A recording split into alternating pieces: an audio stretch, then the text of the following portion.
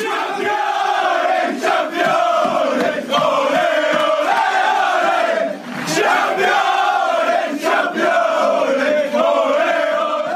everyone and welcome along to the Luton Town Supporters Trust end of season review podcast. I'm Kev and as always I've got James and I've got Tony with me.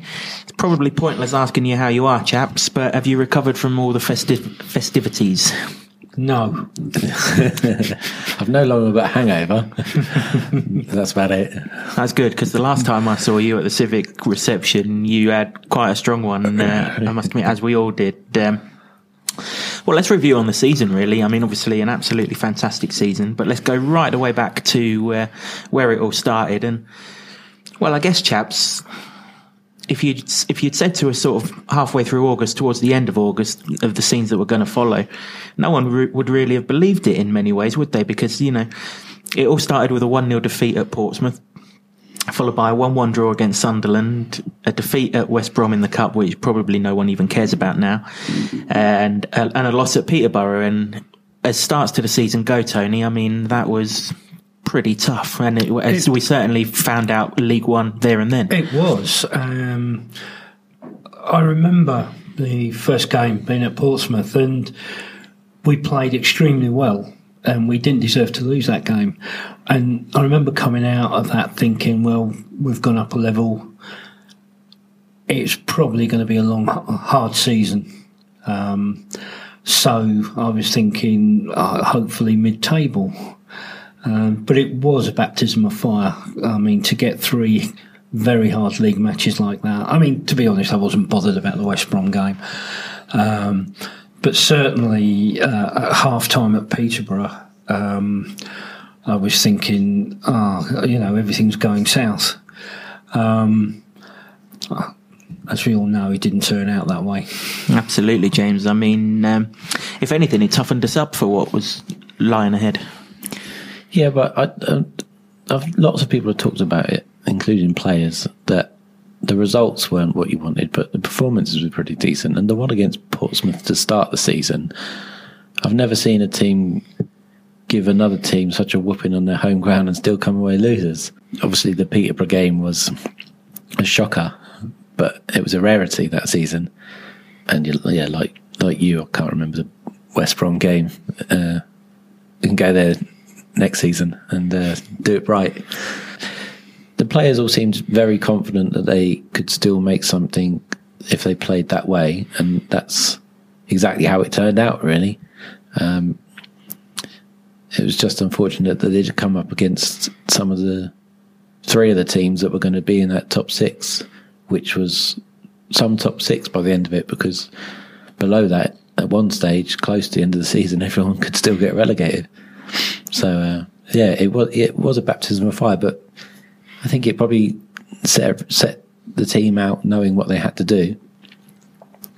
I still don't think we could have predicted what would have happened, but it was a good start to the season in the sense that everybody was really happy that it went up. And I think if we honest with ourselves, we don't not even have to be honest. It was on record on a previous podcast. We all were just happy that Luton were up and a season of consolidation beckoned. I think the more optimistic of us went maybe sneak into the playoffs, and I was just happy sort of mid-table. I think how wrong we were. Absolutely. I mean, in order to get into that mid-table position, Tony, it was important to get a win on the board just for peace of mind and a little bit of confidence, wasn't it? So those 2 home games to finish August, at home to Southend in midweek, and that bizarre game against Shrewsbury to round off August, they were big wins just to gather a bit of momentum. Yeah, certainly. Looking back on it, it seemed to me that first win just seemed to be a long time coming. But once we played Southend, it was then you started to think, well, we're going to be all right. Well, probably the second half against Peterborough as well, because we turned it around and the performance was much better. But the Southend game, that was good, and you could see early signs of what was coming. The Shrewsbury game as well was, that was good. But considering they've had a fair amount of success over the past couple of seasons, getting to the playoff final, and being unlucky not to actually get promoted to the Championship. So that, I think those two games then gave us a fair reflection of the standard that we were going to be at. But then, James, if we were going to get a bit of momentum from them 2 wins, we ran into a September that didn't really go to plan, with a 1-1 draw at Wycombe to start it before 2-1 defeat at Doncaster. Obviously, we'd have a little bit of niggle with them later on in the season. Best team in the league. They're the ones. We did get a solitary win in September at home to Bristol Rovers before a draw at Blackpool, and finished off the month of September with a 2-2 draw against Charlton, which certainly doesn't look too bad now. But, you know, if we were going to capitalise on those 2 wins, that weren't really the set of results that did it. No, and at that point I was fairly confident in my prediction. I think that mid-table would be a decent bet, and I don't think anybody at that stage would have been unhappy with that. I think, you know, there's talk now of now being in the Championship and finishing one place above relegation would be happy, and I think there were certain people that would have thought that in League One as well, because just of where Luton had come from in the previous 5 years, 10 years even. So yeah, it's kind of strange looking back on that month now, isn't it, really, after what transpired, because of how fantastic they were. It's good that it happened at that stage of the season. Certainly plenty of time to recover and improve, and that's exactly what we did in October, Tony. I mean, the month came along at just the right time, really. That epic late victory at Oxford on the Tuesday night when Dan Potts scored it was almost the Wednesday morning, it was so late, before the obligatory 3-2 win at home to Scunthorpe, followed by maybe one of the more heartening defeats, if there's such a thing, in that televised game at Barnsley, which we lost 3-2. But we rounded off the month in absolute style with a 2-0 win against Walsall at home before that night against Accrington, where we took them to the cleaners. And then we won, we rounded off the month of October with a win at AFC Wimbledon to really propel ourselves as not maybe title contenders then, but certainly we're going to be okay here and let's look up rather than down. I mean, wasn't that the month where we were quite a way behind because of the Wycombe game lasting so long? So we basically had to make up time.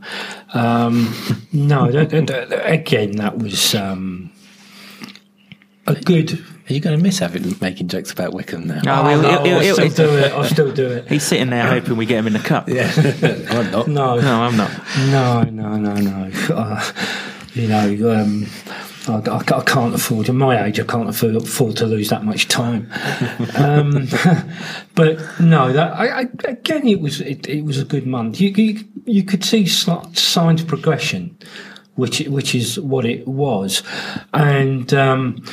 In Barnsley, we came up against, the second best team in the division, and it was a good game of football. We played well, because I've got connections up there. There was a few people saying to me that overall we're one of the best sides that they played this season, and honestly, the game could have gone either way.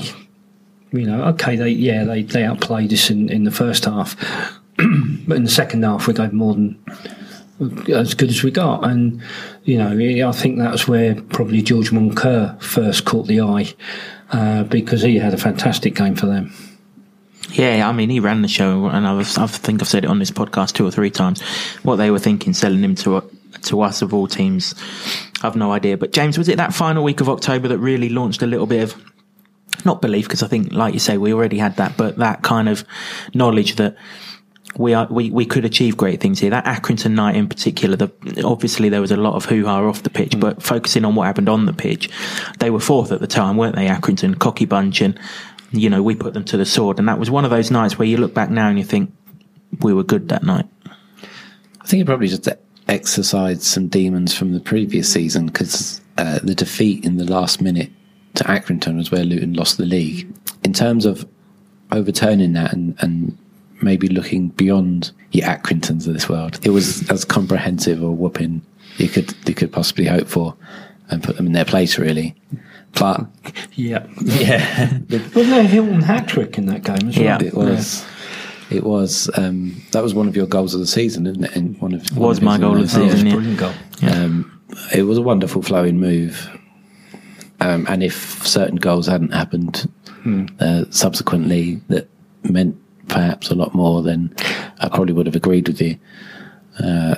But I actually you'd have to look at the Barnsley game, and they were a fantastic footballing side in that game. They were by far and away the best team I saw in that division at that point, and they deservedly went up. At that stage of the season, I thought that's the championship winning team, and Luton have done really well to come back at them and give them a good game. But I do think that the scoreline probably flattered Luton a touch, because they were... I remember sort of sitting there after 5 minutes, and I'm sure I said to someone who I sat next to, Christ, we've bitten off more than we can chew. Yeah, because they built from the back, they were fast, they were mobile, they were everything that we were in the second half of the season. Yeah. That kind of, it wasn't a wake-up call, but it was just something that knew we'd gone up a level. Yeah, agreed, Kev. But I think that the main difference between us and Barnsley was they weren't consistent enough. Absolutely. And I mean, actually, we should probably reflect on the Walsall game in that month as well. Can I just say, just going back to that Accrington game for a second, there were 2 points about that. One was that result to me felt a bit like, well, you can shove your League Two title where the sun don't shine. And for once, I was actually in agreement with John Coleman, because he turned around afterwards and said, well, it wasn't a 4-1 game. I thought he was absolutely right. I thought it was more like 7 or 8-1. Absolutely, yeah. Yeah, we should kind of acknowledge that Walsall game, the game before that Accrington one, James, because little did we know then that it was the start of something really special in terms of a 28-game unbeaten run. At the time, it just felt like a good 3-point bounce back from the Barnsley defeat, but it was just the start of something magical. Well, as the results kept piling up, it was strange to look back and say, well, that last defeat against Barnsley was a turning point, actually, because they did play really well. It's just that Barnsley played a hell of a lot better. Yeah.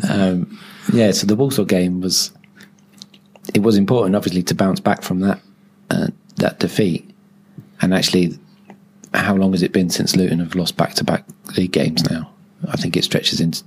It's certainly beyond 2 seasons, yeah. September 2016, I think it was, if I remember rightly.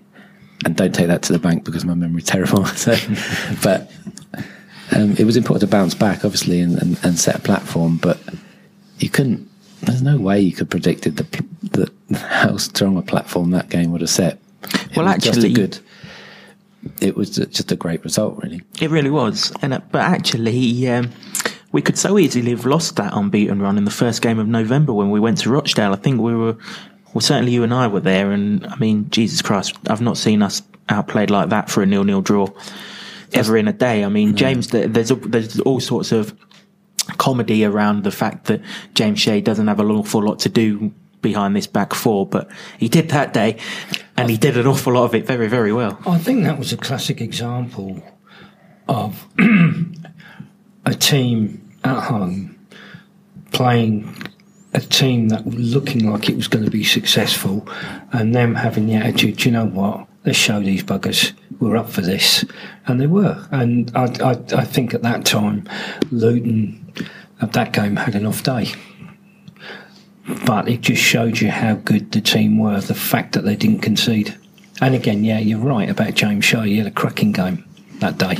Yeah, it's one that's one of the games that really does stick in my mind, because it's been quite some time since Luton have taken such a whooping from anyone, and the fact that they came away with a point out of that game felt like victory, because it was so one-sided, and James Shea earned every bit of that point, because for once there was a team that was overpowering Luton in the middle of the park, outdoing Luton on the flanks, so much their attacking verve came from the two sort of wing backs and full backs that were putting in some marvellous crossing.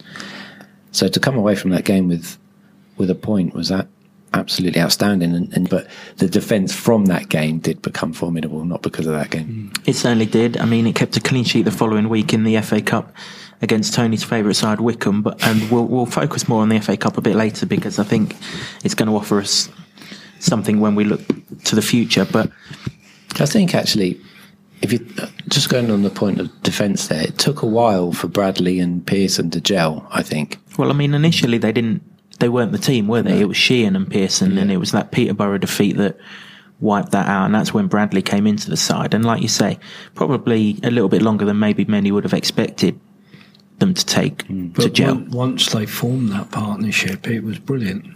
Oh, unbelievable. I mean, we'll have Simon along with his stats piece in a short while, and he'll tell us all about the clean sheets and everything. But it was just fantastic at both ends of the pitch, and that was certainly the case in our next league game, the game where I actually thought we're going to get promoted this season. And I said it at the time when we did the podcast, the 5-1 win over Plymouth. Some of the football and a goal in that particular game was just absolutely divine. It was sensational football. One of a good-sized handful of games where they were just unbelievable. I think I'm surprised to hear you say that was the game you thought they'd get promoted. I just thought, oh, that is a fantastic result. Well, I just thought the football that we played in that game, from a technical standpoint, I mean, that third goal, the James Justin goal, was circulated virally on social media, wasn't it? And I thought... How many passes was it? Yeah, 16, 17, 18, something like that. But I just thought the technical quality there, if there's two better technical teams, then they're going to be good sides. What I found amazing when you look at this season is you get a game like that Plymouth game and you watch it and you think, it can't get no better than this. This is it for this. That's brilliant. How wrong was I? Well, absolutely, because you often hear it said in sport, don't you, that it's so hard for athletes to post a peak performance and then follow it up again. But actually, that's pretty much exactly what we did, because the following week we went to Gillingham, turned them over 3-1 with that Harry Cornick turned Forrest Gump turned Gareth Bale run. I've never heard Forrest Gump added into the description of that goal. That lit things up. I like to be original now and again. And then Bradford came to town and they got done 4-0 on the Tuesday night with another, consummate performance. So we finished off November well. I think it's fair to say the team's buzzing by now, and we went to Bury, a tricky assignment actually, Bury in the FA Cup. But a good side. Really good side. Can I just say, what's going on at their club is such a shame. It's a shambles, isn't it? The league have got plenty to answer for there, but we turned them over 1-0. Certainly doesn't look a bad result given the fact that they got promoted. And then Fleetwood came down in the league. That was a fairly routine 2-0 victory, wasn't it? Although it was quite enjoyable because Joe Barton coming out saying he knew Luton's weaknesses. Oh yeah, he knew how to stop it. Yeah, that worked for them. He might have known them, but he clearly didn't. They looked like a team that just came down trying not to get a hide-in. I think we said that in a podcast afterwards, didn't we? 2-0 they were delighted with. I suppose to that end, they succeeded. They didn't get a hide-in. They got beaten. Yeah, soundly beaten. It comfortably though. It was a walk in the park for Luton, that victory. But they always say, don't they, that Christmas is a big time of the season, and we went into Christmas with a 2-1 win at Coventry, and then after you dried yourself off, James, from your soak-in the press box, we beat Burton at home prior to Christmas, and then went to Scunthorpe, ground out a 2-0 win with a controlled performance there. I loved that goal by Matty Pearson. That was great. And was that Scunthorpe? Was that Shrewsbury? I can't remember. No, I think that was Shrewsbury. We'll come on to that in a minute. It was Shinnie, wasn't it, who got the scoring underway at you're right. At Scunthorpe. But actually, 2018 finished off with possibly one of the biggest moment of the season, the game at Walsall, where we looked dead and buried at 2-0, and out of nowhere, credit to Nathan Jones in many ways, the substitutions that he made, we turned it round, and those scenes when Loire scored in injury time, deep into injury time, just showed the togetherness on and off the pitch. You were in there, weren't you? Oh, I was, yeah. I was just hoping and praying that Collins' torpedo didn't hit my ribs or anything. Otherwise, I don't think I'd ever been able to speak again. It was very reminiscent of the scenes at Cambridge, when we won the conference. That same thing in the last minute. And I think this is one of the things that's so great about this current side is they don't know when they're beaten. They're still going forward for it. Even in a game where we're 4-0 up with 2 minutes to go, they're still trying to get goals, which is fantastic. But I think the spirit in that game and that last minute celebration was absolutely brilliant.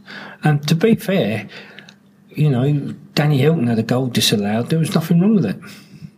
No, that's absolutely right. But I mean, to be fair, it was I'm sure everyone would admit it was a pretty ordinary performance. No, it wasn't a great game. So actually to come out of that with a point in the manner that we came out of it late as well was that's what probably makes it more important, because if you're going to do anything, if you're going to win leagues or get in promotion places, then you've got to dig things out like that over the course of the season. You can play, champagne football, but every now and again you're going to have to face a bit of adversity and show what you're made of and come back. And those sorts of results, when you look back on things with hindsight, are so important. It's like you were going into games at that stage thinking we're not going to lose, because you know that they're quite capable of grinding out a result. And maybe one of the reasons why it was such a big result that was because it was the last game of December ahead of a January that we'd all clocked how big January was going to be on and off the pitch from 2, 3, 4 months back, maybe even as early as when the fixtures got announced.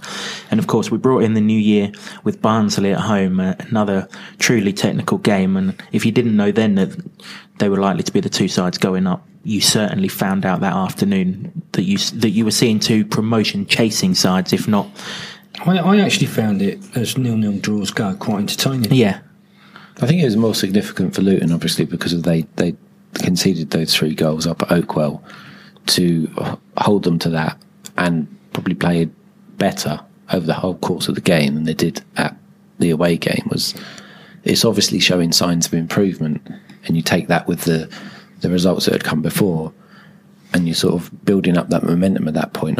You're building nicely to that January, like you say, that we all knew was so big. And of course that was Nathan Jones' last league game in charge of the club, but he did have one more game before he jumped ship and disappeared, and that was at Sheffield Wednesday. Now, you mentioned about good 0-0 draws. Well, that sure as hell wasn't one of them. I don't care what he departed with thinking. He had a go at Simon, didn't he, for sort of talking down the result.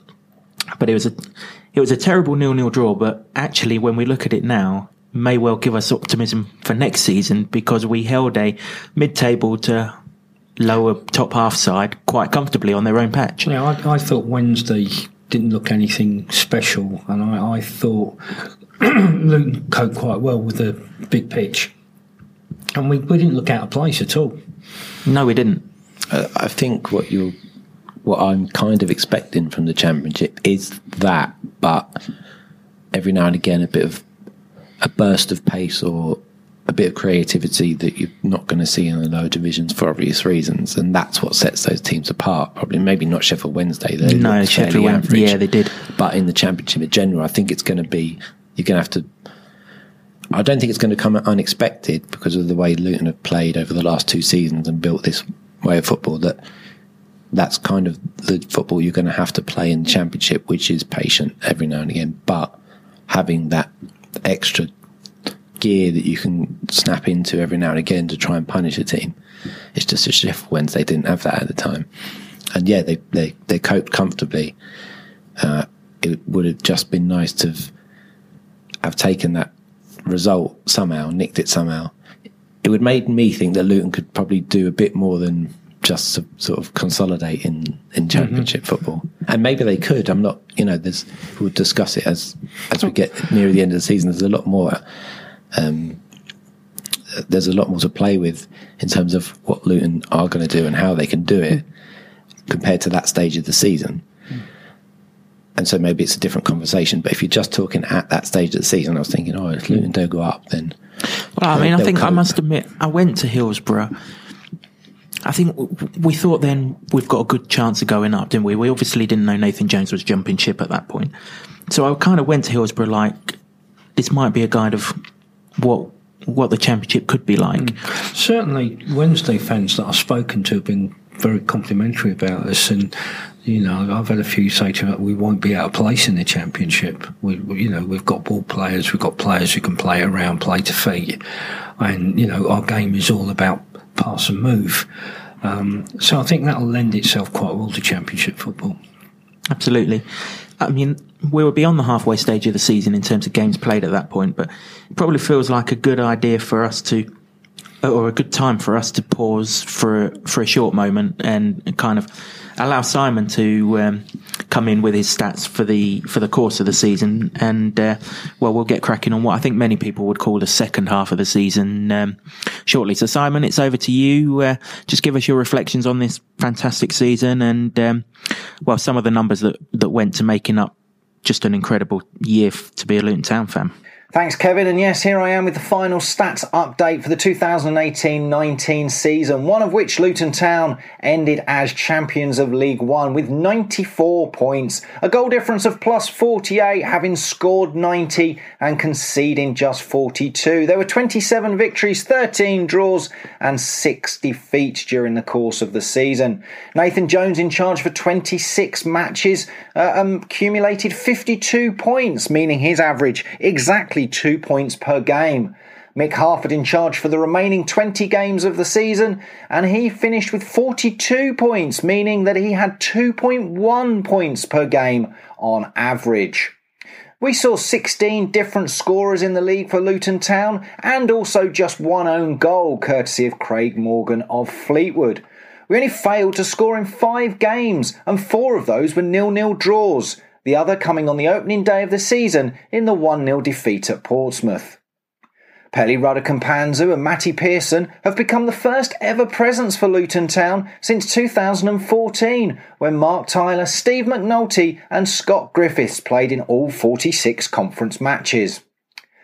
Pelly leads the way with 4,125 minutes played in the league, not including injury time of course, and he only missed 15 minutes in the home game against Rochdale. Pearson, meanwhile, was substituted in both matches against Peterborough and therefore missed just 58 minutes. In total, there were 27 players featuring in League One for the Hatters this season. Of the 16 different goal scorers, James Collins was the highest scorer in the league with 25 goals, the most since Tony Thorpe netted 28 in 1996-97. Minutes per goal is always interesting, and if you use the criteria that a player has made at least 10 league appearances, then George Moncur is your most prolific this season, with a goal every 79 minutes, and that's nearly half of Collins on 150 minutes per goal. Danny Hilton is next with 197 minutes per league goal scored.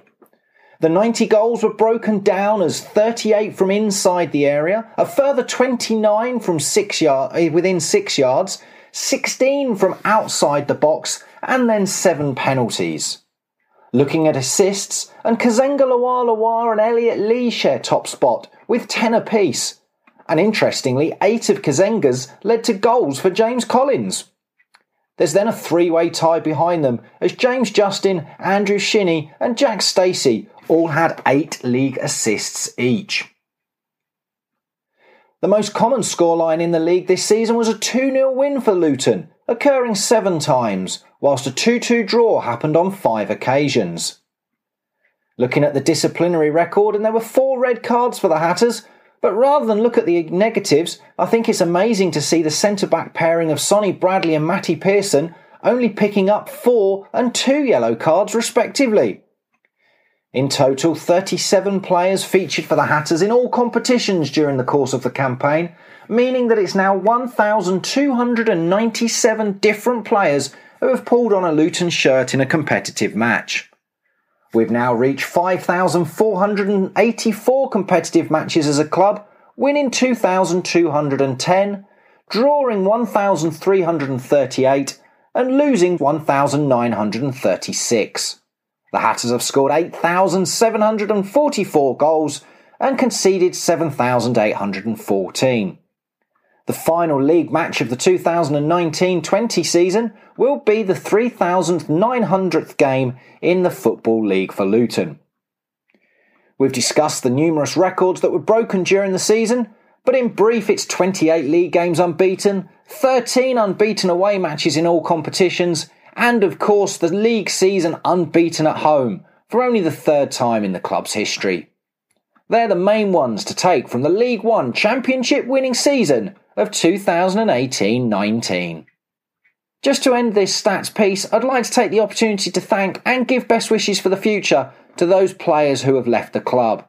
Alan McCormack, Luke Gambin, Aaron Jarvis, Jack James, Jack Senior, and the youngest ever player to feature for Luton Town, Connor Tomlinson. Best wishes to all of those players, and we look forward to the new campaign and the championship season of 2019-20. Have a great summer, and we'll see you soon.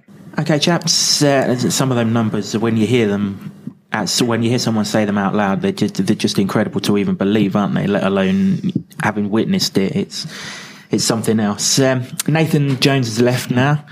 In comes, Mick Harford. Nobody knew at the time that he was going to be behind the wheel for the rest of the season. But what was your thoughts going to Sunderland, Tony, in terms of how would we cope without Nathan Jones, with Mick in charge, his boyhood team, the biggest team in the league in terms of club size, a huge game? Was you worried? Was you nervous? What can you think? Yeah, I was, because I think what happened then was a pivotal point of the season, and I know. I guess actually the turning point was almost before the game. Sorry to butt in, but if you needed reassuring that we'd be okay, when Alan Sheehan brought the players over to the fans, because they warmed up at the other end of the pitch, didn't they? So they'd done the whole 90 yards, and the tunnel was nowhere near where the away fans was. So it was a clear coming over to get the fans behind them. And there was just a sense of the reception that they got that, do you know what, we're going to be all right here. Yeah. The whole Nathan Jones thing has been done to death. Yeah, we're not going to cover too much of it. I thought about it, and I think actually that him going, I think, in a funny sort of way, was a blessing in disguise, because it helped to bring everybody together. And I think there was more than a slight element amongst the side that, do you know what, we'll show him. They wouldn't let it affect them. But everybody pulled together, got behind them. And it was a great day for Mick. And everybody thought we were going to get, mullered up at Sunderland, but we didn't. And it showed the strength of character. And, I was more than pleased with the point up there. And I think, looking back on it, as I said, I think it was a blessing in disguise. You reported on the game, James. I mean, what was your sort of thoughts heading there? Were you doubting anything, or? Big time, yeah. Going up there, I thought. I mean, you had plenty of time to think about it, didn't you? Well, just walking up the steps of Stadium Light, I had enough time. You're all right. You're in the press box. We had to go halfway to the moon. Yeah, the press box is right at the back of the stand. Was it? Yeah, same thing. It's a long way. But no, I thought that it couldn't have come at the worst time, as we all know. And yeah, it's been done to death, but it was just the worst timing, and that's why, among other things, he's not very highly regarded because of just how big that January was. Going into a transfer window and all these things. And I thought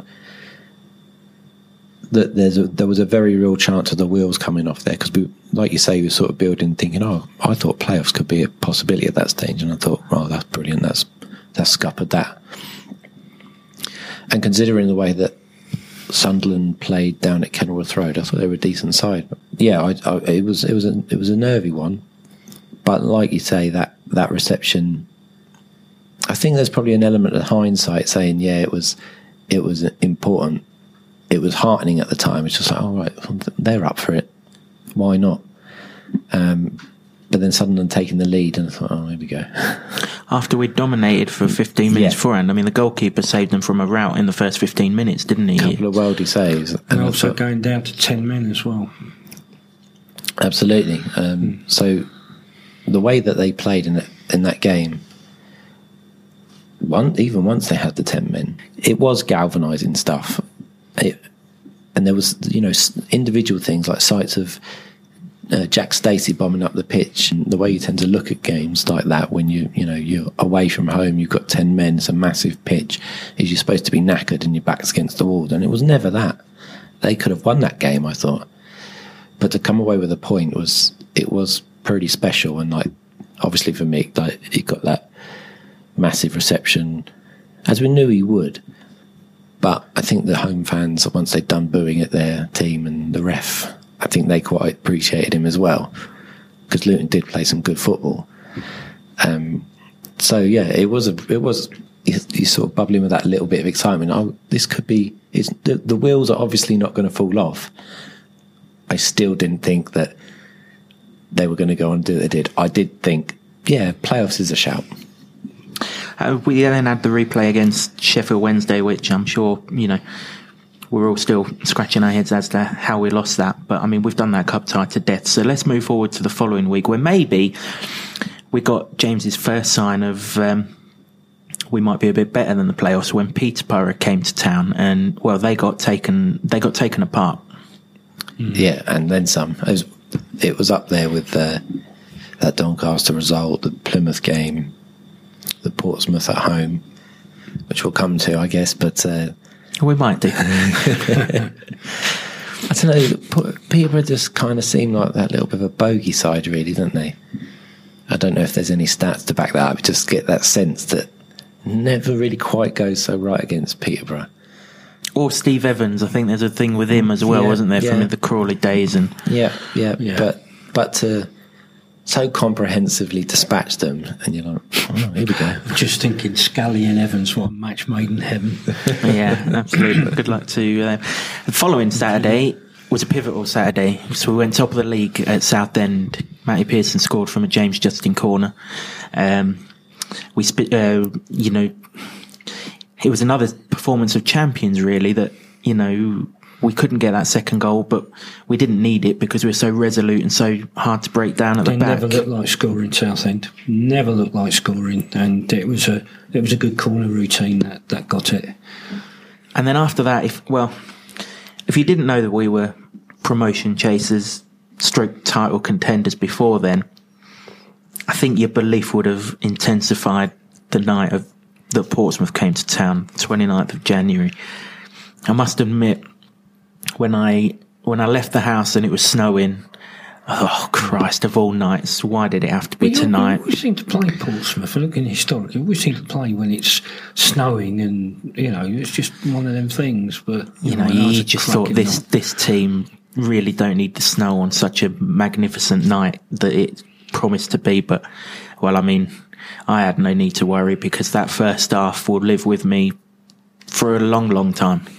Best 45 minutes of football I've probably seen ever at Kenilworth Road. Yeah, they were magnificent, absolutely magnificent.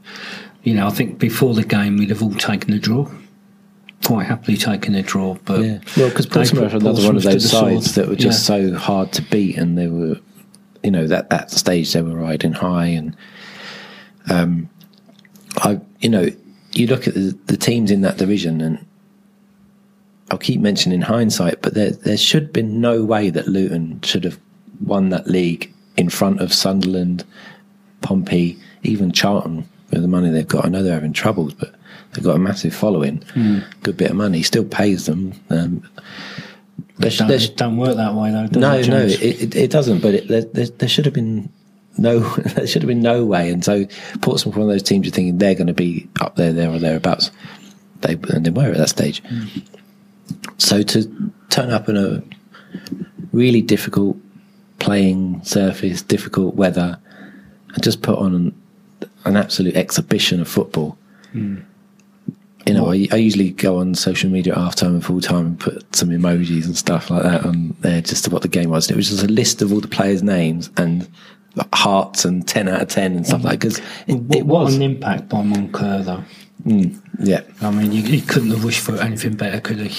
Absolutely not. I mean, I've got to be honest, when they go 2-2, and I think at 2-2 they go through on goal, don't they? And Omar Bogle went through and didn't seem to know where he was. No, and James Shea made a blinding save as well either before that or around that time with his feet, and I thought, oh Christ, just blow up, ref, please give us 2-2. And then, like you say, Moncur gets fouled, and well, we all know. Well, I looked at it and I think, if they'd have scored then and come away with any from the game, it would have been complete injustice. It was a right result on the night. Portsmouth deserved nothing from that game, even though they played better in the second half. On Luton's first half performance alone, I don't think Portsmouth deserved anything from it. And it was just another late goal in a season of meaningful late goals.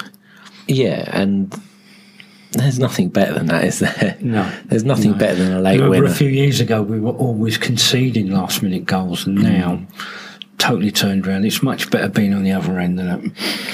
Yeah, it is. I mean, that goal got goal of the season, didn't it?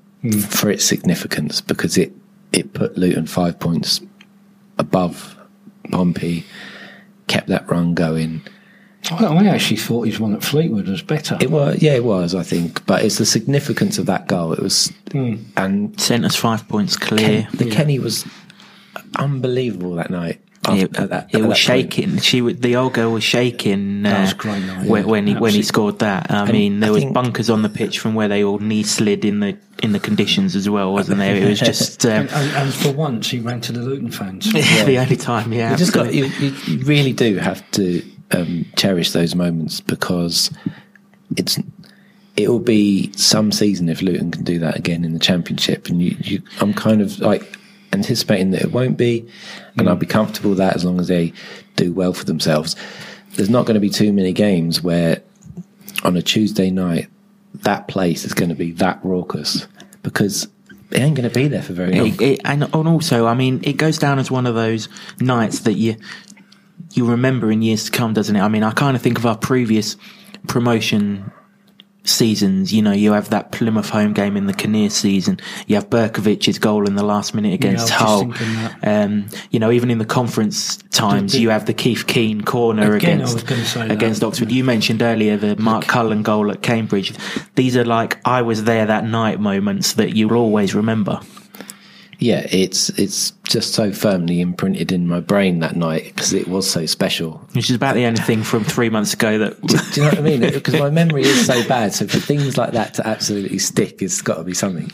I mean, we're enjoying reflecting on what's happened on the pitch, chaps, but as great as that night was, 8 days before that, we'd had an even bigger night when Power Court was given approval and planning permission in the town hall. I mean, in many ways, that night contributed to the magnitude of the two games that followed, because everything was so high, was so brilliant, and our club was just we were the proudest club that there could be. After the trials and tribulations we'd been through the previous 10 years and spending 5 years in the conference of that, the feel-good factor was just unbelievable.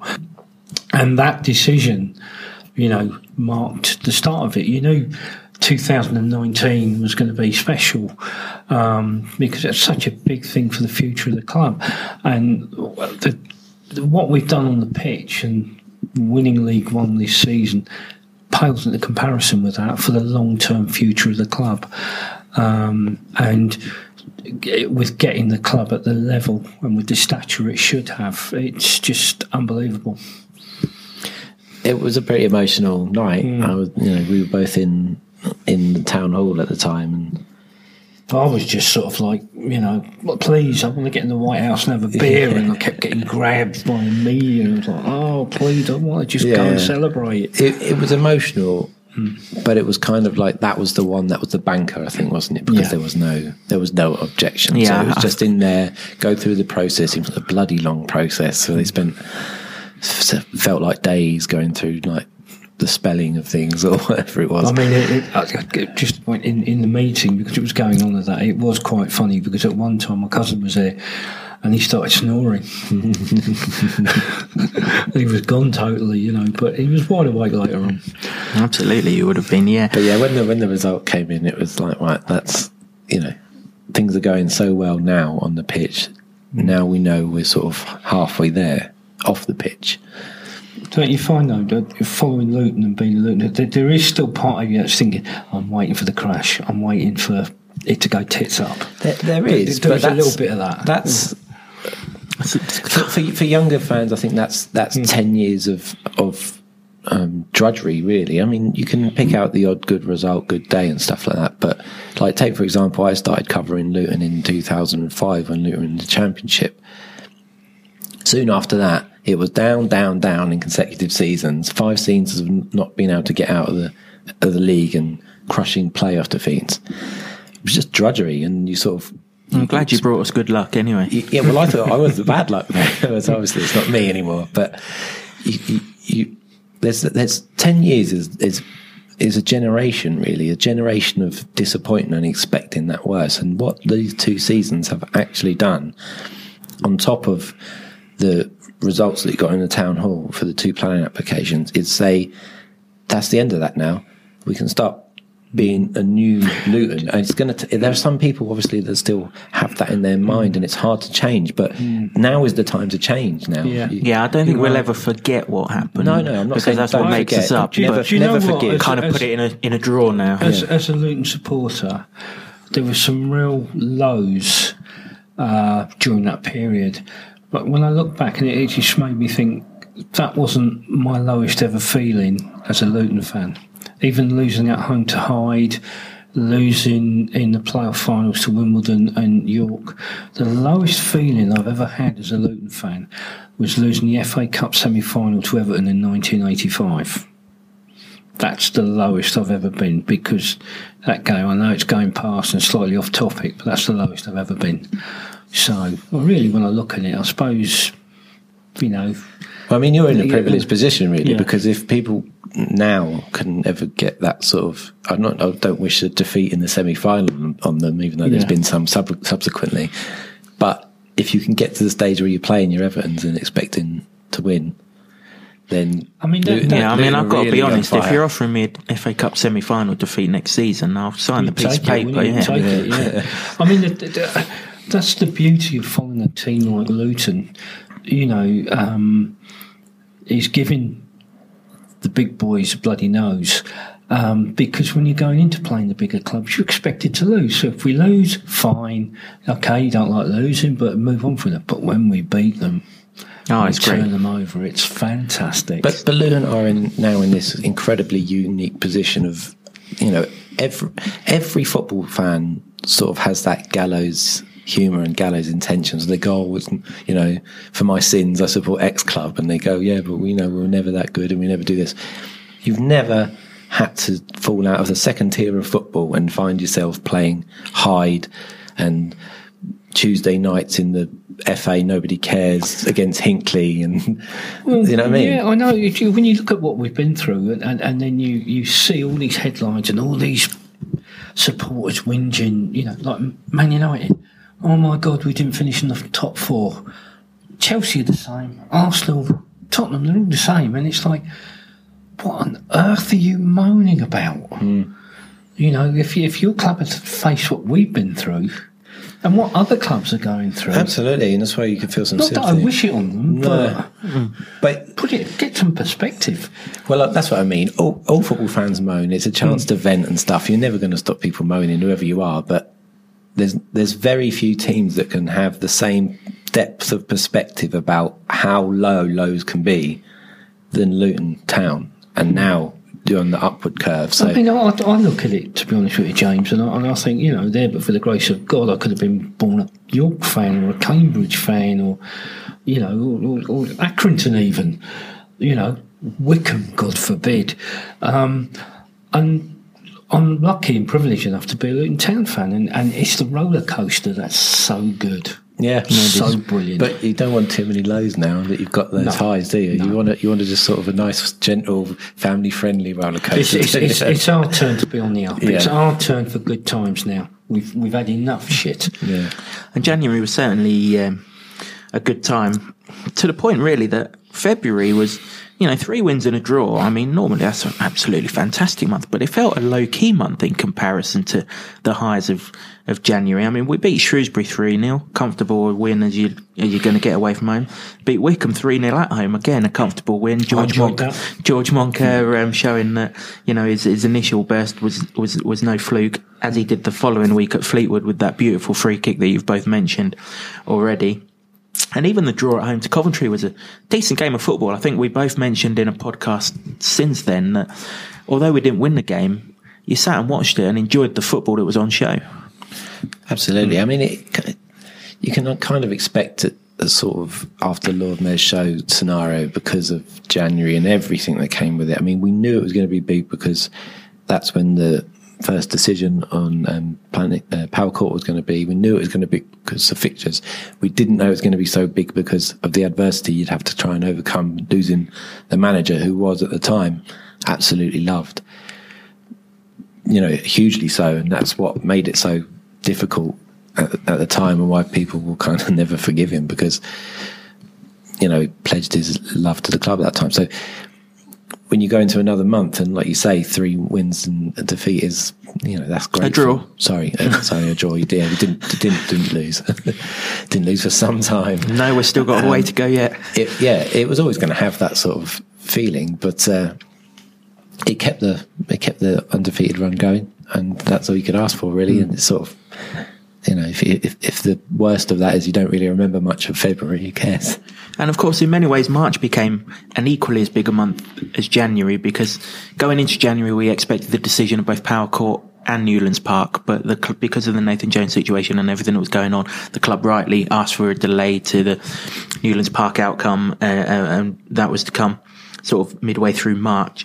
We'd already started March off with 2-0 win against Rochdale, which wasn't the most fluent performance. There must be something about Rochdale. We didn't play well against them at all season.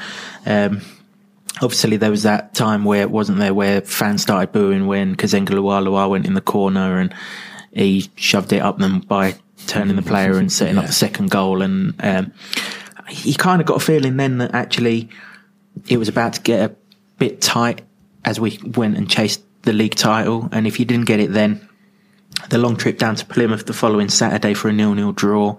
Again, we played well, but we didn't get the win, and teams are starting to close in on us, and it was all starting to get a bit, edgy.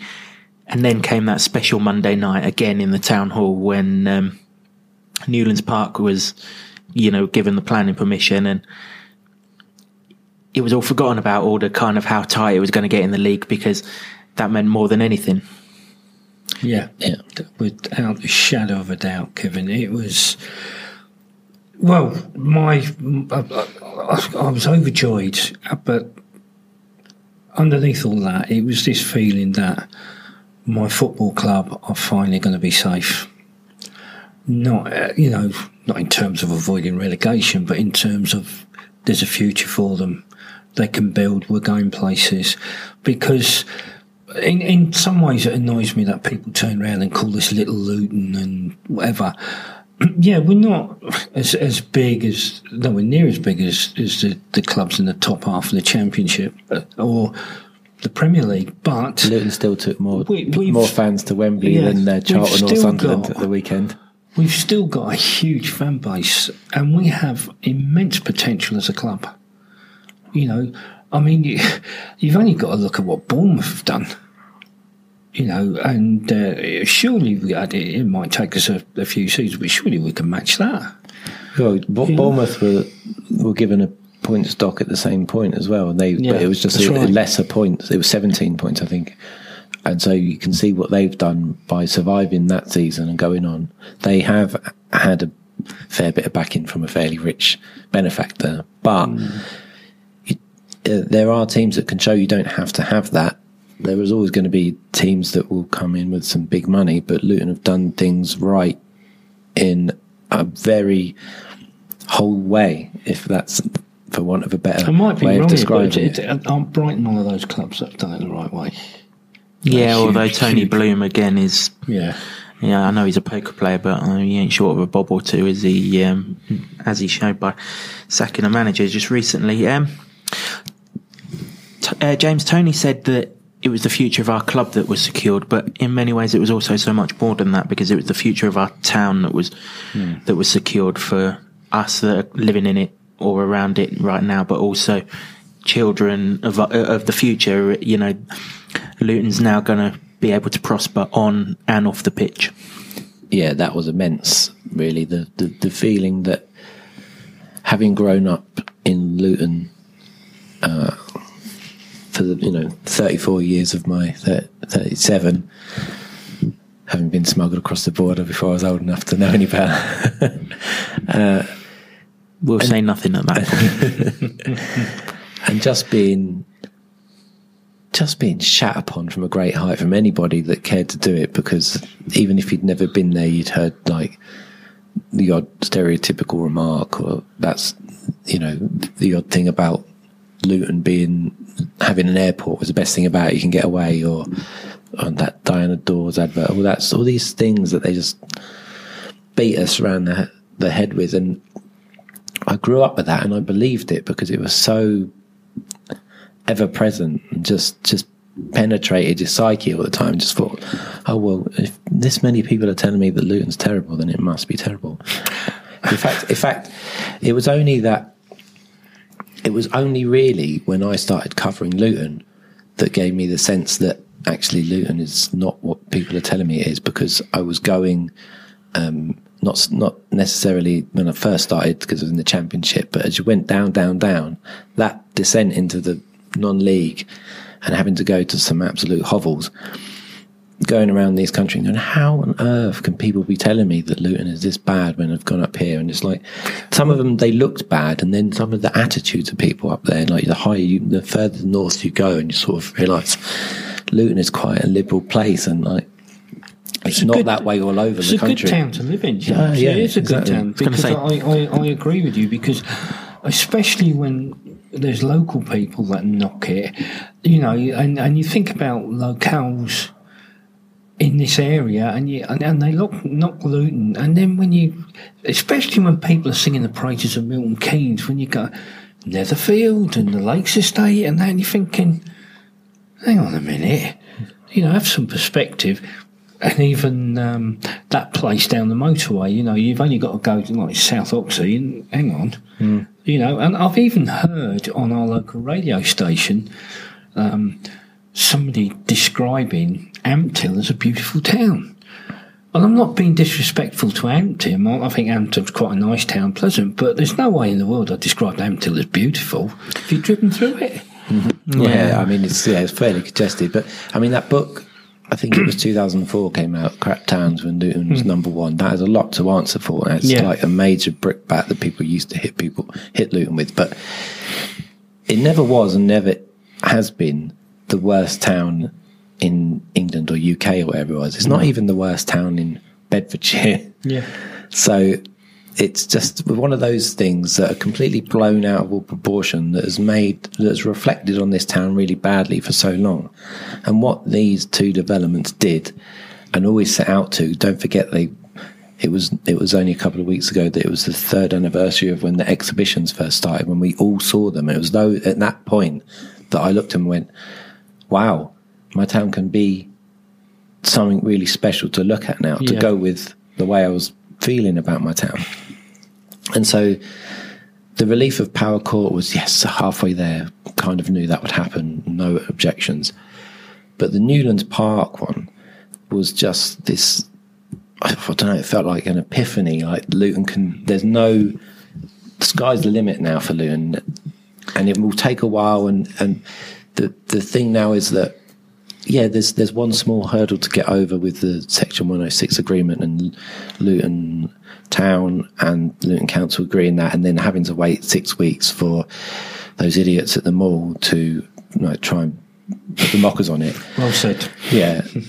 But once that happens, you better believe that this town is going to look a hell of a lot better. So the only thing then after that point is that we've got to start feeling better about our town. And that is the next challenge. And in many ways, that's the greater challenge than trying to, redevelop a toxic site in the centre of town. Because we're there now, changing perceptions, as you can tell from the microcosm of some people that support the Hatters, it's hard because some Hatters fans have had 10 years of horrific experiences brought upon their club through no fault of their own. And it's hard to change the way that you feel about that when things sort of go slightly wrong and temperatures and voices are raised in the ground. But I think the majority of people are now starting to realise that this is a new Luton. It's a new Luton Town Football Club. It's a new Luton Town. And you just got to go with that now and sort of forget all that stuff. We still get the odd people having a go because of the plastic pitch and the away fans ban, even though that was nothing to do with the supporters, and you have to go along to a large extent with what the owners of the club do. That was then. Now it's not quite like that. No. Supporters have got a voice, and the club do listen, and they want to work quite closely with supporters. But as regards the town and what's going on, all I'd say is watch this space. Yeah, absolutely. I mean, I guess the good thing, James, is if you need a reminder that Luton isn't necessarily the worst place to live between now and the two developments going up, we do visit Middlesbrough next season, so you'll certainly. I'm not going to say anything to that, Kev. Since I've got family come from Middlesbrough, you'll certainly get it there and then, I can tell you. The celebrations really from the Newlands Park decision, I mean, well, obviously they continued in the White House, didn't they? But they also continued the following night when the town went to Bradford. Another night where actually we showed our championship credentials, where, you know, we got the lead in the first half in conditions that actually felt typically southern, but they certainly turned northern in the second half. And again, we was on the back foot, sort of having to fend off a little bit of a charge, and it was another one of those nights that afterwards, I think the reaction was it's Sonny Bradley and Alan Sheehan, wasn't it? Kind of told all about how big a moment it was. Considering as well the conditions up there, it was freezing and it poured with rain.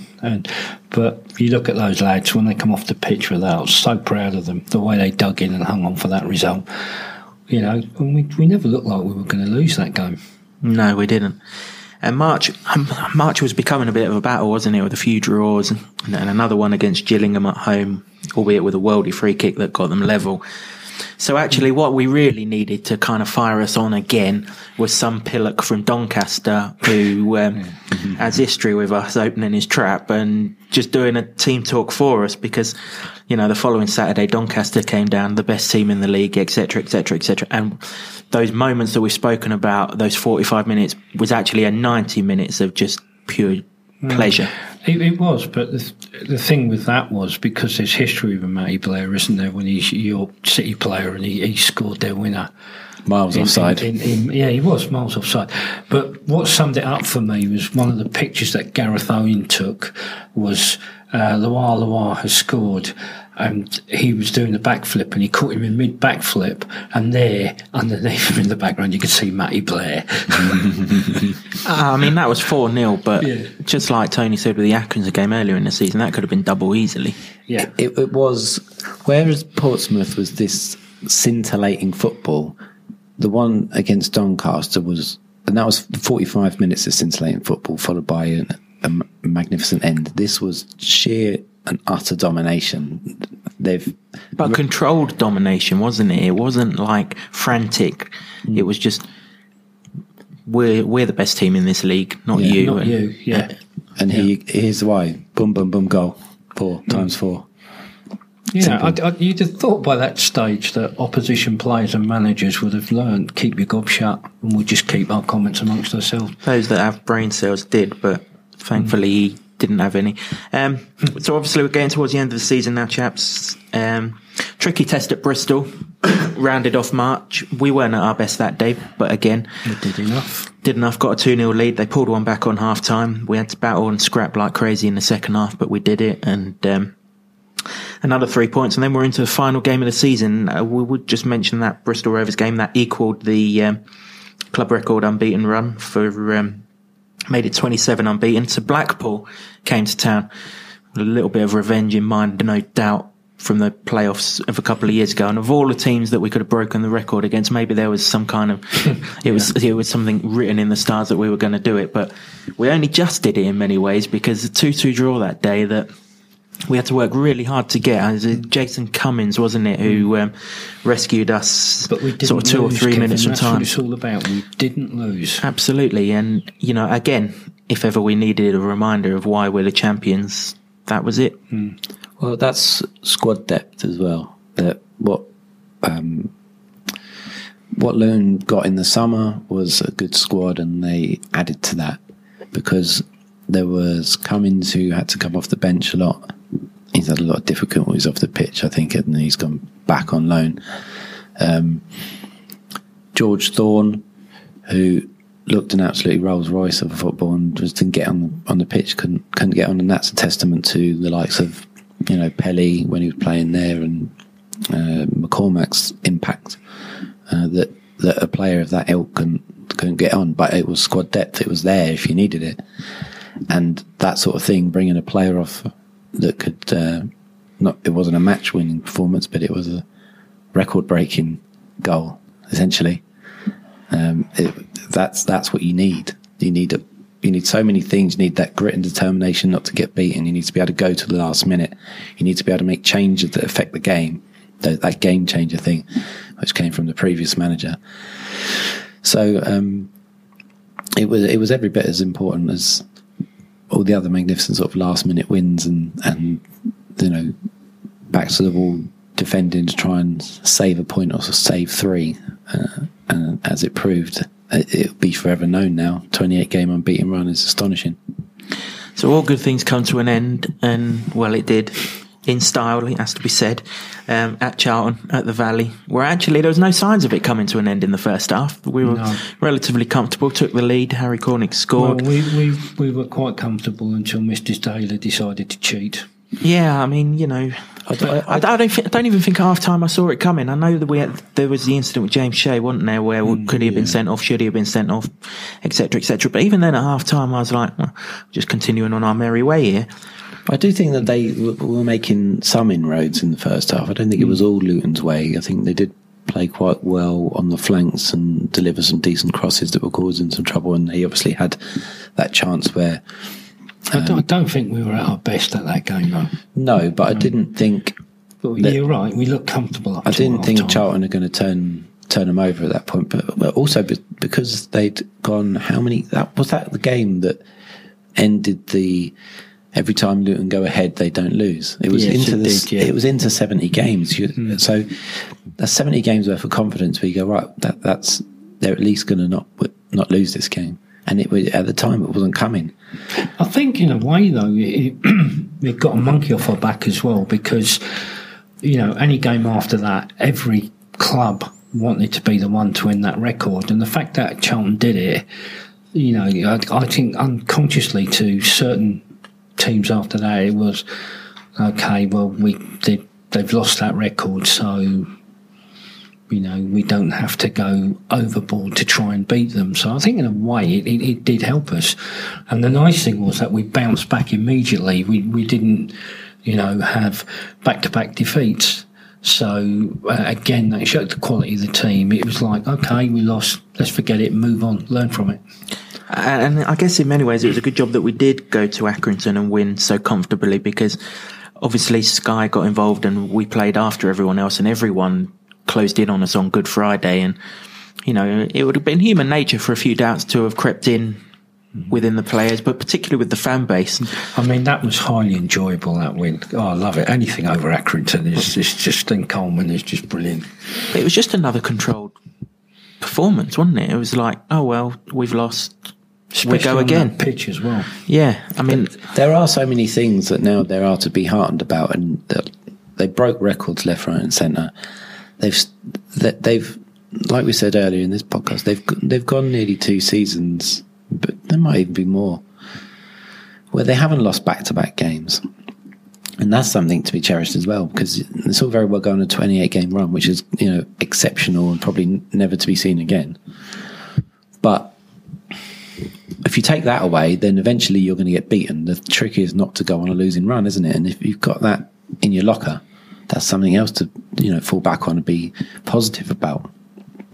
But I kind of guess that the game that followed that Accrington one felt like a defeat when AFC Wimbledon equalised in the last minute against us, because it was kind of the night that was billed as the night that was going to set up the promotion party on the Saturday, and it just fell flat a little bit, didn't it? Not through any fault of our own necessarily, but it's just one of those things. We played well in that game. We should have won it, but it was. Yeah, from not taking our chances. I agree. There was quite a bit of that in the late part of that run-in, actually, where they'd take the lead and not necessarily press the advantage, and the other team would come back in. I was going to say Blackpool then, but that's not the one I was thinking of. But that seemed to be sort of a pattern. And if there was ever a sign there might be a stutter, it was that only, really. Which was, of course, was compromised, I guess, by the following Saturday when we actually had our first chance to secure promotion at Burton, and it just never got going at all, did it? That was really disappointing. That was the worst performance I've seen in 2 seasons. Not taking anything away from Burton, because they played well, but I think they got their tactics spot on against us. I think they're one of the few sides this season that outthought us tactically. But again, having said that, I don't think our players were 100% up for that game. I think I thought the occasion almost got the better of them. It was. I think so. For once, Luton didn't have a midfield, and their number 4, Alan, was just passing it through them like they weren't there. I think we badly missed Alan McCormack, to be honest with you. That was a symptom of quite a bit of that semi-stutter that I mentioned. But when McCormack went outside, they were so sort of dominant and had a bit of guile about them, and he'd whip people up and get in players' faces, get in the ref's face and stuff like that. And that sort of went a little bit. I'd just like to say a big thank you to Alan McCormack, because I think he's been brilliant for us over the past 2 seasons, and I think that he's more than welcome back at Kenilworth Road. A big player for us in the fact that he got us over the line. You know, his experience showed, and for a player like that in his mid-20s.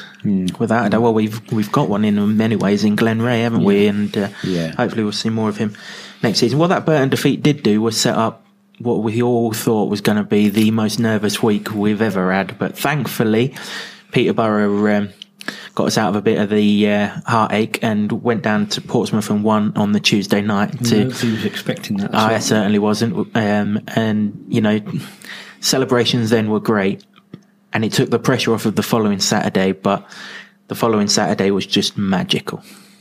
Well, it was party time, wasn't it? Oh, it was brilliant. And the nice thing about it was as well, it meant that we were clear winners. I think I've said it before on the podcast, we were clear winners. We didn't tie points-wise with Barnsley, because they didn't win. So, you know, it was great all round. It was just one of those days that we're going to look back on in 10, 15, 20 years' time, and it would just make you feel warm again. If we're, heaven forbid, but we're in the Championship still, or whatever, and we're struggling, and you just think that was a great night. I think it's been a special season all around, not just for us, but in terms of, yes, we got promoted and nobody expected. We've got planning permission from both developments, but if you look at it, for me, what is great is we went unbeaten at home, which meant nobody did double over us. I think we scored more goals than anybody else in the division.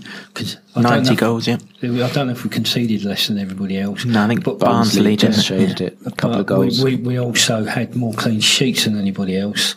And the third place team actually won the playoffs. And it was so tight all the way through, you know, from 2/3 all the way down, anybody could have gone down. And, you know, you look at some of the teams that went down on the last day, you wouldn't have thought it, would you, Plymouth? Well, I mean, I was reflecting on that the other day, actually, in a piece that I did for something else. Scunthorpe were actually 4th or 5th favourites, along with ourselves, to get promoted. Got relegated. It's just a crazy league. And if you look at it, Barnsley actually finished 2nd on 91. And most other seasons, a 91 point hold would have been enough to win it. That's the thing. That's why this season is even more exceptional than just going up. It's that Luton had to set a club record and still had to go to the last day to try and not just win the Championship, to get promoted, albeit it's taken out of Luton's hands. For the promotion side of it, it was given a gift by Peterborough, right. But that is an exceptional season. And when you look at it that way, League One's turned out to be one of the most exciting leagues. It has. Well, they had to extend the highlights program, didn't they? So that they had enough time to cover it. I mean, it was crazy.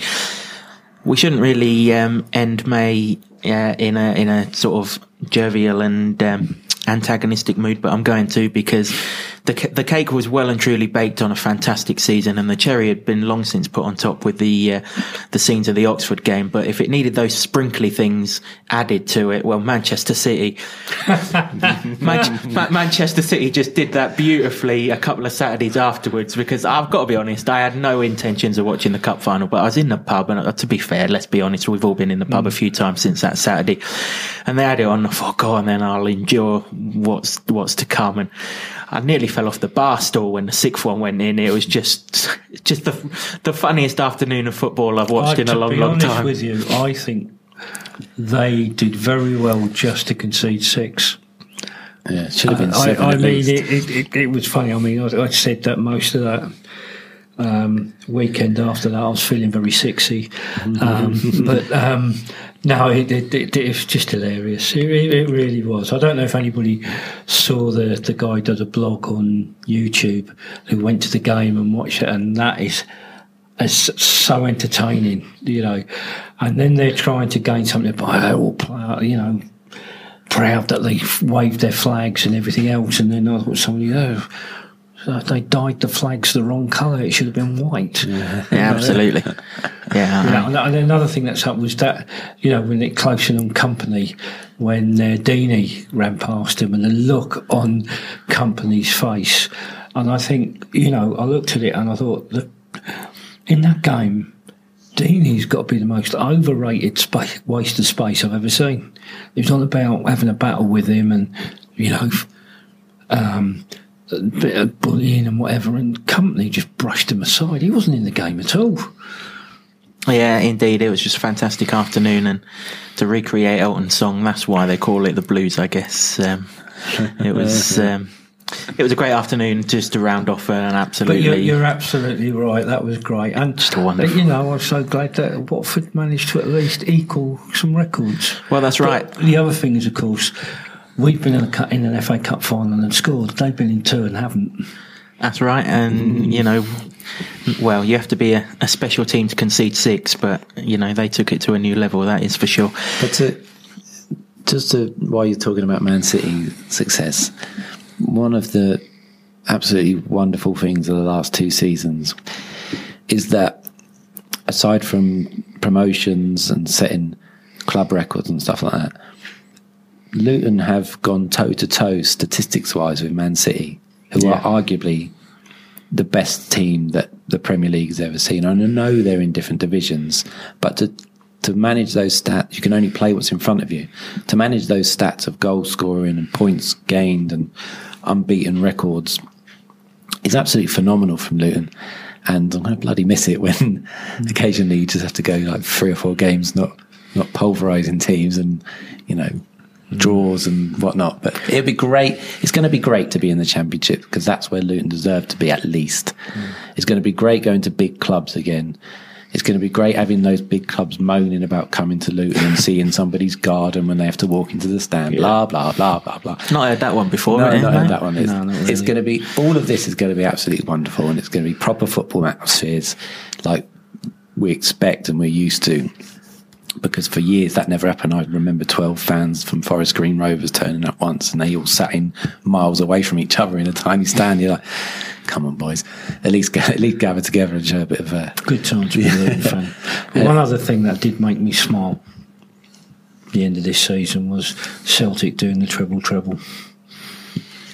That's my Irish Catholic roots coming out there, Kev. Been a great season all round then, really, hasn't it? Okay, chaps, I mean, I think that for me, one of the special things of this season is the fact that it's allowed Mick to get his redemption. Obviously, from our point of view, he never needed to have that, but from his own personal thoughts, it was good. And I guess it shows the class of the man that he's now handed over what's an attractive job, undoubtedly, you know, leading us into the Championship, to the new man, Graham Jones. we now know that he's in charge. I think, let's be honest, we knew it 2 or 3 months before it was announced, didn't we? Yeah, without really knowing it. But what are we expecting next season? I'm not asking for your expectations in terms of where we're going to finish or anything like that. We'll deal with that when we come back and do next season. But what are you looking forward to about the Championship, Tony? Different grounds, bigger clubs, and progression from the club. And what would you like to see from Graham Jones himself, James? I mean, you're going to deal with him a lot, obviously, being in the media. What would you like to see from him off the pitch, but also in terms of how he continues things on the pitch?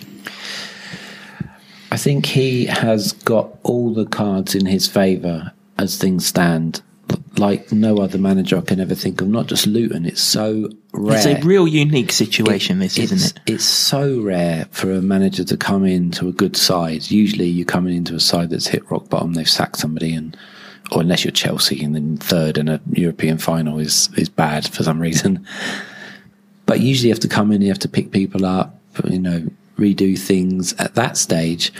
Like, say, when Nathan Jones came in, he had to consolidate a team. It took him a year to get his squad together for them to start playing good football.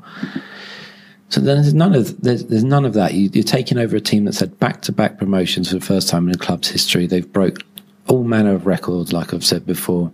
They're riding high. They've won the title. They feel they're back where they belong. He's a top-class operator. He's not been a manager yet. He's gone to World Cups. He's managed West Brom. He's been at Swansea. He's been with a man, Roberto Martinez, is now getting touted as the next Barcelona manager. So he's going to know a lot. But the real benefit of what Luton have done here, as well as Mick having just, 3 or 4 months to savour, is that Graham Jones has come in and done his job and worked away silently in the background. So he, as a manager, has been able to go with one clear thought in his mind of being a Luton Town manager and being able to go in the regular season to other clubs and try and find players that he can bring into Luton to try and make this squad better in the Championship. Because I think it has to be evolution. There's no revolution needed. There's more than enough players in that side to cope in the Championship if, fingers crossed, touch wood, they keep the best ones.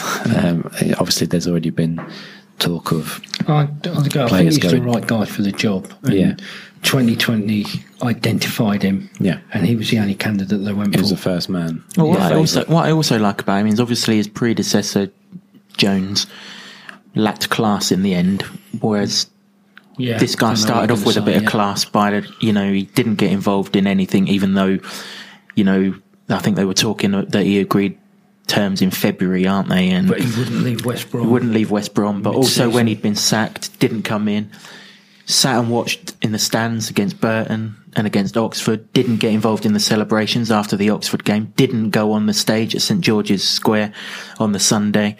There's a bit of dignity and a bit of class shown by him already, actually, that's going to stand him in good stead. There's also there was a piece written about him where he was quoted in it from a coaching I'm sure we'll bring that up with him when we have him on a podcast next season. I can't quote it verbatim and I haven't got it in front of me, but it was essentially it's all about the players rather than the players. It's not about one man on the touchline, blah blah blah, which was said way before Nathan Jones ever left the club, but sort of the other way around absolutely reflected that situation perfectly. It's like, that's not going to happen again. So hopefully it is all about them. I just think he's got the perfect platform to do well, and do well for me is consolidating that division. What we would have liked to have seen is for those morons at the Mall not to have been so objectionable in the first place, because arguably we could have had Power Court now, and if they'd have had that, then you'd think they could really compete in that league. Now they've got to try and consolidate and survive for 3, maybe 4 seasons until that place is built. And we've said already that the sky's the limit for Luton. It would just be incredible if that's the scenario then. Yeah, absolutely. I mean, the future's going to be bright, and I'm sure we all can't wait for next season, but that will come. But before we close this podcast, I just want one sentence from both of you just to reflect and sum up this season that we've just enjoyed. That's a difficult ask, Kevin. You ain't getting away from our last podcast of the season without one difficult question, mate. Yeah. One sentence. Absolutely draining, exhilarating, exciting, and bloody brilliant. You've had a few seconds longer to think about your answer, James. Football of the gods. And it truly was, and that seems a perfect way to leave this, chaps. It's been fantastic to reminisce on one of the most magical seasons I can remember, and I know we said this when we did the end of season podcast last season, but I mean, it's just got even better, and who knows, it might even get even better than that again next season. But what a season it's been. Thank you both for sharing it with me, both today and Pleasure. on the podcast throughout the course of the season. Really enjoyed it. Thank you to all of the players that have given not just fantastic and amazing entertainment and service on the pitch, but also their thoughts and their time in our podcasts off the pitch. Our special thanks that goes to everyone at the club, but particularly Stuart Hammonds and Charlie in the media department. They give us unrivaled access, privileged access that we'll never take for granted, but we thank them for all of the players that they put in our direction for these podcasts. And also thank you to everyone who's listened to our podcasts over the course of this season. Just a big thank you to 2020 as well. A big thank you indeed to 2020, the people who have made our club so fantastic. And thank you all for listening. We'll be back again next season. We'll try and get a special episode or two out to tide you over between now and the start of next season. But until then, thank you all. Yep. Thank you. Come on, Luton.